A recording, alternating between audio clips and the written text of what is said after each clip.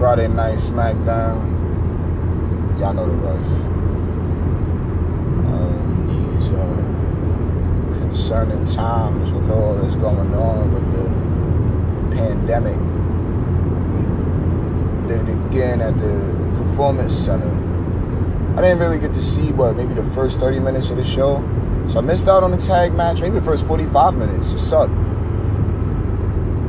But I didn't get to see the tag match. I didn't get to see the Gronk segment, but I did get to watch a brief moment of it, just his entrance, which was comical, to say the very least. But all I got to see was him coming out and dancing around. And, I mean, I'm just going to leave it to WWE to make this character interesting. I really do hope the best for Gronk. Like, he's with Mojo. I think the people want to see in-ring capability. Then after in-ring capability is shown, then it's going to come to storylines. That's really all I got as far as that's concerned.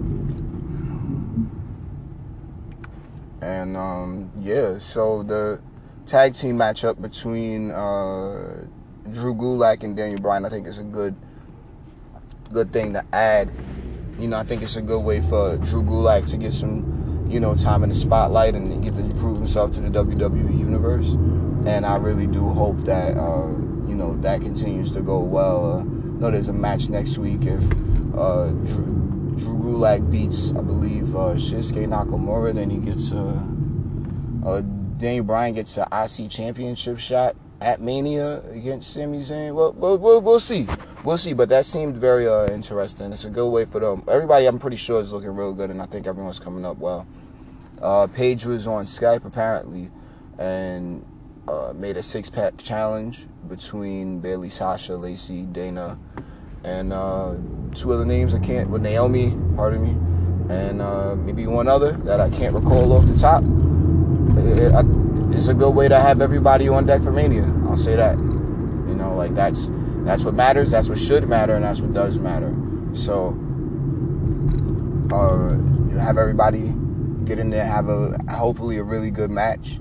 I want to compare. I don't want to compare, but I think that 4 of these women have been trained at NXT, and they have so much not a lot of time together to practice, but I think we should really get something special out of that, six-pack challenge matchup between those women. I'm excited for it, personally. I just want to see what all of them are going to bring to the table. You know what I mean? It sounds good on paper, and what is happening? Pardon me, folks. Nah, nigga. Pardon me. This shit is already crazy. You got me fucked up, boy.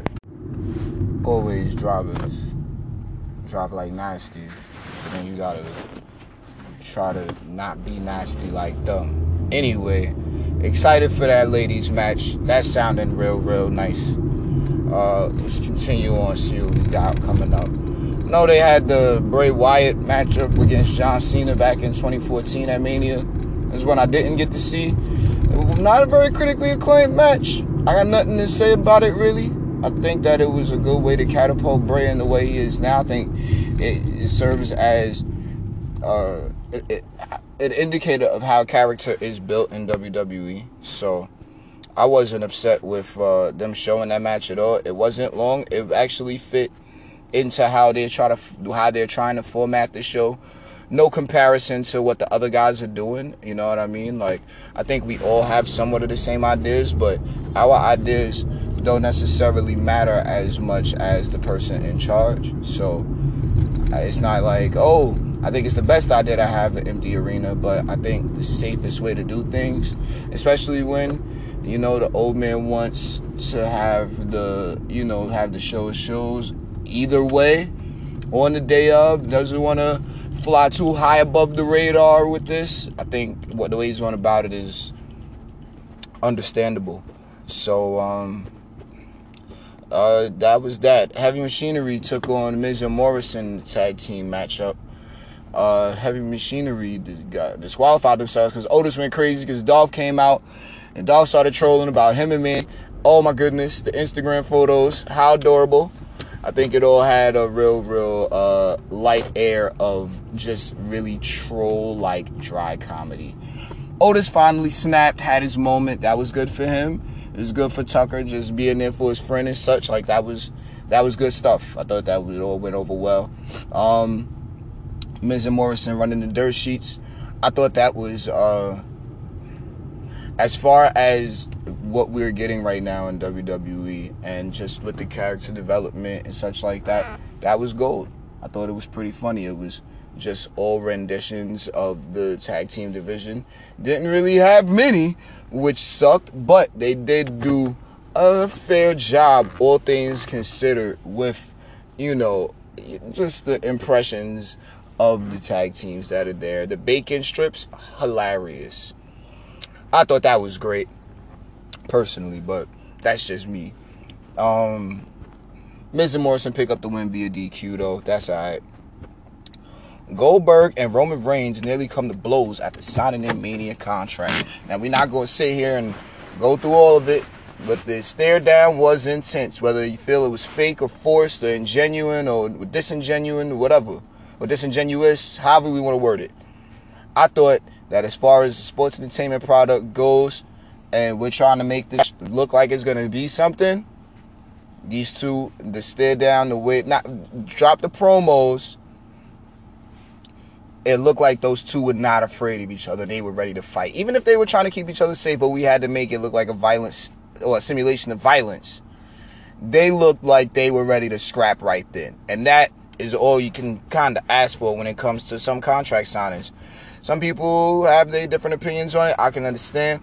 Let's run over to the 205 Live and finish this up. Because 205 was all right.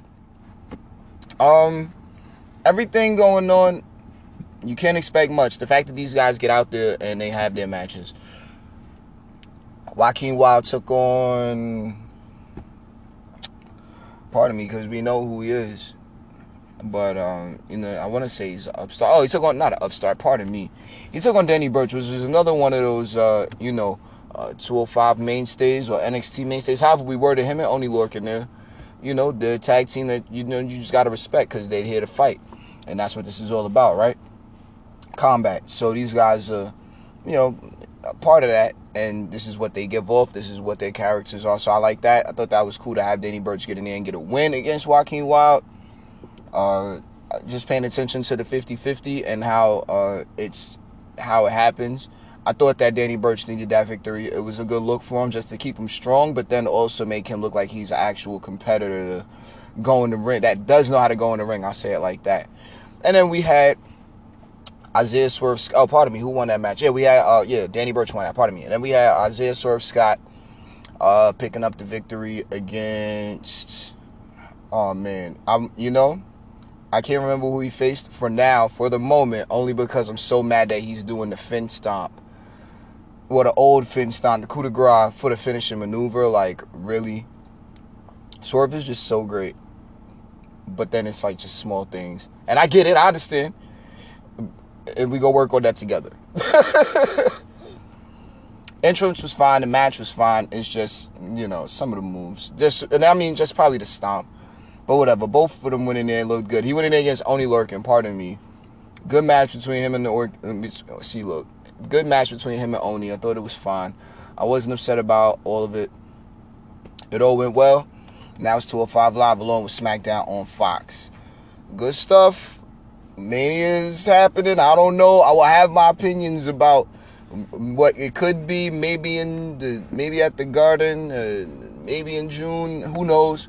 We're just going to have to let WWE play this out and, do what they do best, which is do what they do. So with that, shout out to everybody to bring the podcast each week. Catch you guys next time. Peace.